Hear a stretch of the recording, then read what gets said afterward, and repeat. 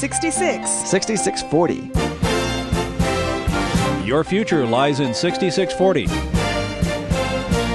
66 books by 40 authors, and yet we now discover it's an integrated message system from outside our time domain. Welcome to 6640, the ministry outreach of Koinonia House and Koinonia Institute. Today's Bible teacher is Chuck Missler, connecting the Bible to your life and the world around you. In today's study, Chuck continues his teaching on the book of Jeremiah, chapters 33 through 36.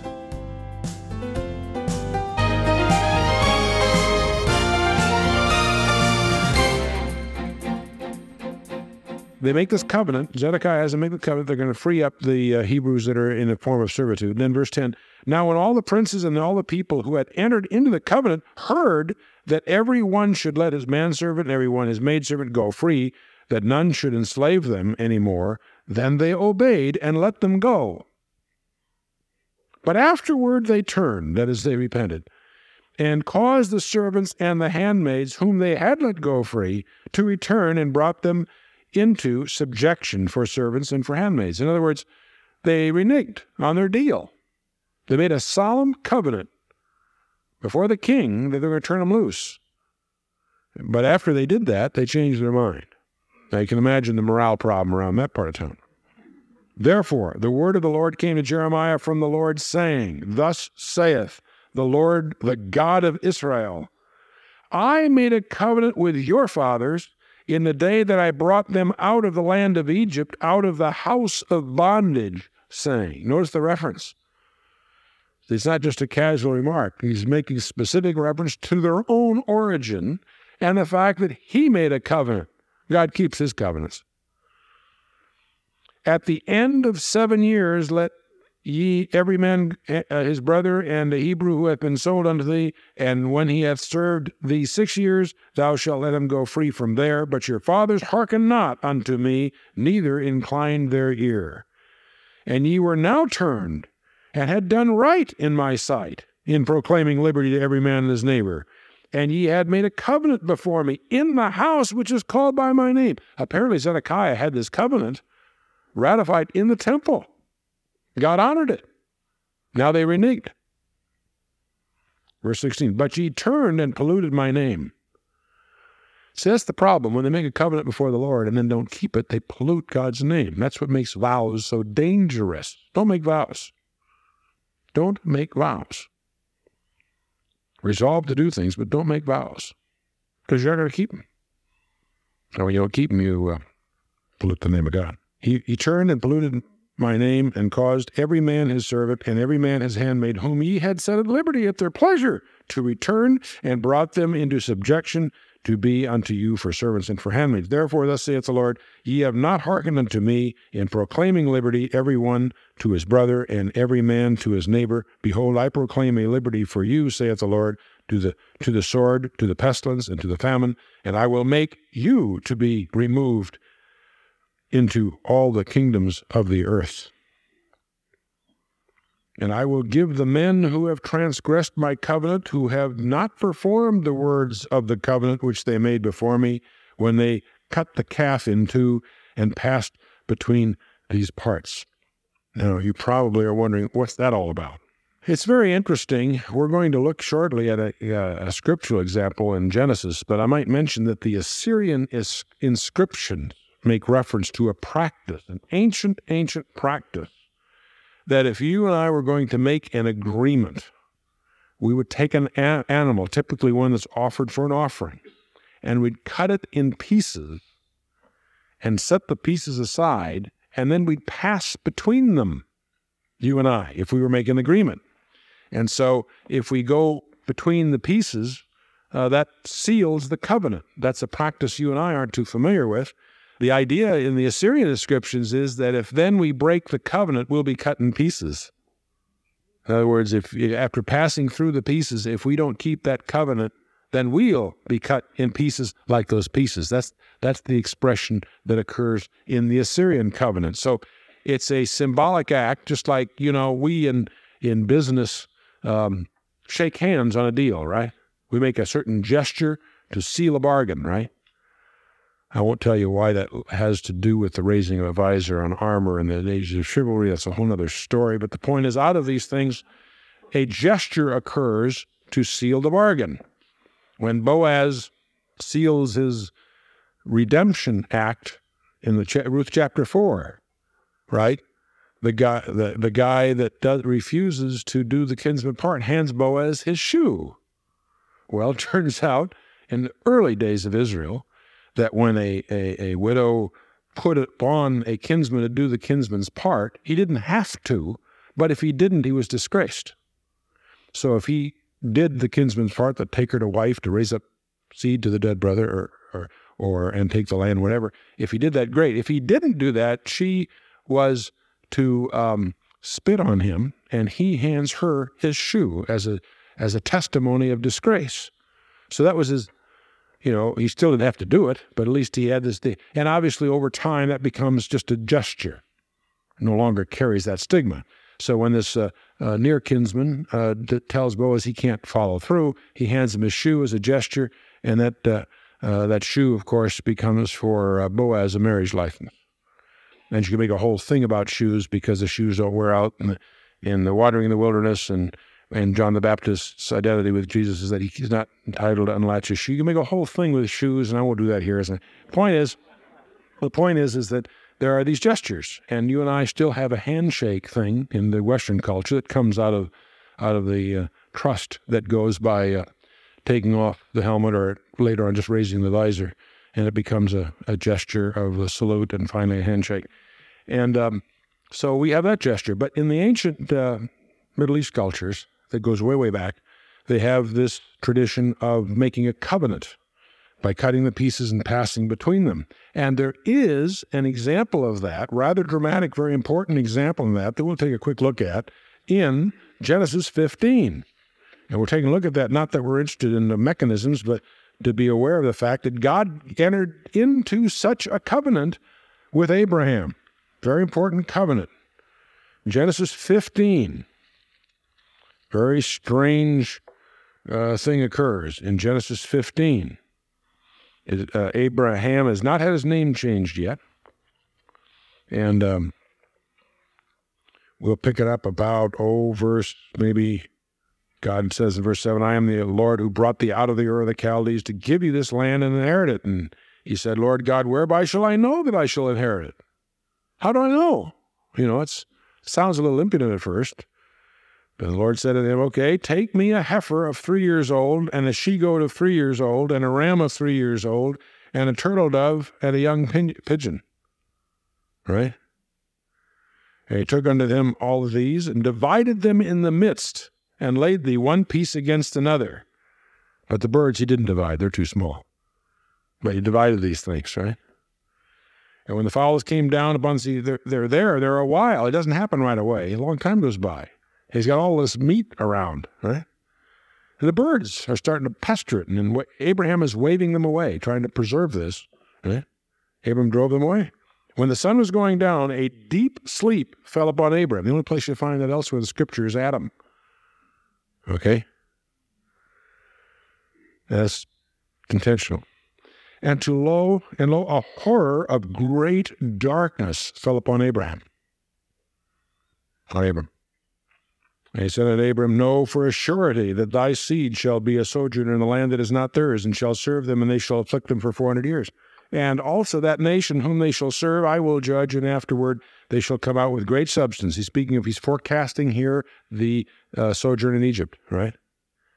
They'll come out with great substance. And thou shalt go to thy fathers in peace, and thou shalt be buried in a good old age. But in the 4th generation they shall come here again, and before the iniquity of the Amorites is not yet full. Very interesting remark. The conquest of the land by Joshua wasn't just that Israel wasn't ready earlier. It's that the Amorites weren't through sinning yet. God had, for his purposes, their timing was full when Joshua moved in. Verse 17, here's the key thing. And it came to pass that when the sun went down and it was dark, behold, a smoking furnace. In other words, visualize a floating sort of smoke pot lantern kind of thing. A smoking furnace and a burning lamp passed between those pieces. Right? And the same day the Lord made a covenant with Abraham, saying unto thee, and so forth. He gives the covenant here, unto thy seed have I given this land, from the river Egypt to the great river Euphrates. The Kenites, we're going to come back to the Kenites, by the way, and the Kenizzites, and the Kadamites, and the Hittites, and the Perizzites, and the Rephaim, and the Amorites, and the Canaanites, and the Girgasites, and the Jebusites. And all that land. He covenants with Abraham. Now, what's interesting here is the pieces. Who passes through the pieces? Does Abraham? No, because he's asleep. In fact, the whole thing is somewhat the nature of a vision here. Who passes between the pieces? God only.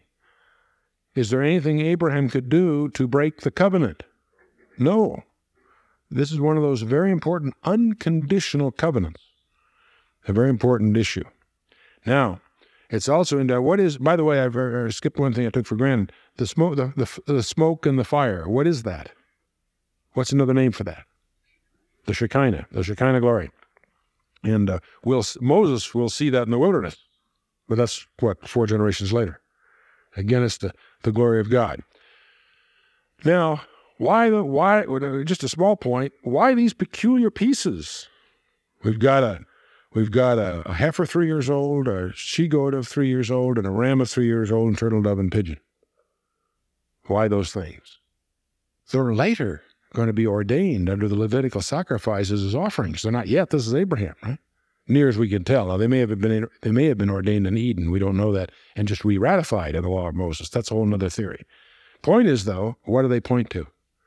The ox, servant, right? The goat, sinners, sin offering. And Matthew 25, sheep and the goats. What are the goats? The sinners. Here is a servant, someone who is made sin, substitutionary, and the ram of consecration. And of course, turtle dove and pigeon of terms of love, sorrow, resurrection, take your pick. Who is anticipated in this offering? Jesus Christ, you betcha. How long did he have his ministry? 3 years. How old were these things? Interesting, isn't it? Proves that Genesis was written after the Gospels. But apply the principles of textual criticism that has to be written after the book of Matthew. I'm being flippant, of course. Main point, though, there's no pledge extracted from Abram. This is an act of offering, of commitment, pure grace.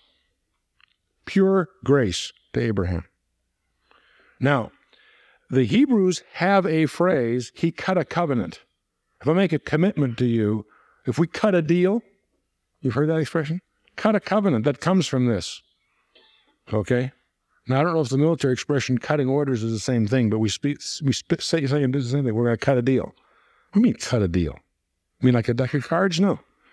Like Genesis 15. Except most covenants are like the one here made in Jeremiah, with the parties passing between the pieces. And that's apparently what they did under the authority of King Zedekiah. Because God here indicts them for not keeping the covenant. And he says in verse 18, I will give the men who have transgressed my covenant, who have not performed the words of the covenant, which they made before me when they cut the calf in two and passed between the pieces. See, they apparently entered into a covenant to let the slaves go free. And then they blew it. So God isn't going to let that go. He doesn't wink at that. He deals with it. The princes of Judah and the princes of Jerusalem, the eunuchs and the priests and all the people of the land who passed between the parts of the calf, I will even give them into the hand of their enemies and into the hand of those who seek their life, and their dead bodies shall be food unto the fowls of heaven and to the beasts of the earth. Who's going to get cut in pieces? The ones that didn't keep the covenant. Tough stuff. Zedekiah, king of Judah, and his princes will I give unto the hands of their enemies, and into the hand of those who seek their life, and into the hand of the king of Babylon's army, who are gone up from you. Behold, I will command, saith the Lord, and cause them to return to the city, and they shall fight against it, and take it, and burn it with fire, and I will make the cities of Judah a desolation without an inhabitant. In other words, he's going to command them to come back. They've gone for a while. And the princes of Judah have assumed they're gone. He said, I'm going to command them to come back, and they're going to clean your cage, guys. Okay. Well, that's sort of what he says. Chapter 35. Sure, we can make 35. No. Okay. Chapter 35 is a strange chapter for a couple of reasons.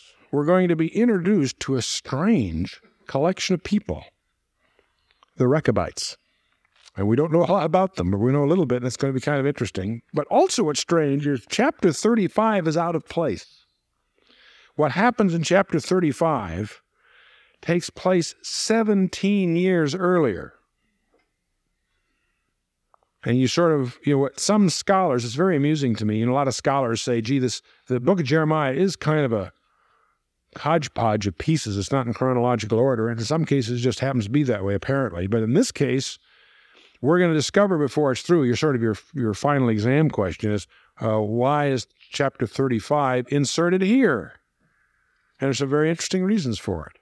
But it's not here chronologically. It's not here in any logical sense, except the Holy Spirit, I submit to you, had a very special reason for putting this particular chapter right here, even though it has nothing to do with the chronology we've been dealing with. Now, and we will unravel that as we go. First of all, it says, the word of the Lord came unto Jeremiah, chapter 35, verse 1. The word of the Lord came to Jeremiah from the Lord in the days of Jehoiakim, the son of Josiah, the king of Judah. See, we've been reading about Zedekiah, the last king. We're going all the way back to Jehoiakim, the king of Judah, where a peculiar incident occurs. He says, go into the house of the Rechabites and speak unto them and bring them into the house of the Lord, into one of the chambers, and give them wine to drink.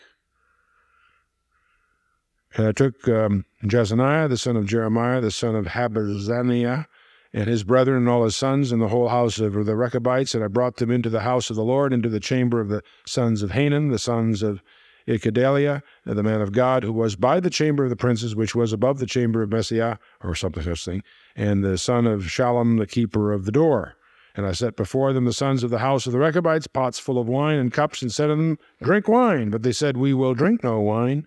For Jonadab, the son of Rechab, our father, commanded us, saying, ye shall drink no wine, neither ye nor your sons forever, neither build ye a house, and so forth. I'll go into this, but at this point I better stop and give you a little background, and then we'll pick it up. The Rechabites are a strange, separatist, nomadic group. Are descendants of Jonadab, or Jehonadab, shows up in about 840 BC. You'll find his story in 2 Kings chapter 10. And Jonadab, or Jehonadab, is actually quite helpful in the days of Jehu in ridding the northern kingdom of Baal worship. Jehu was a pretty rough king, and Jonadab helped them purge the land of idols. So he's a good guy. Now, he is a Kenite.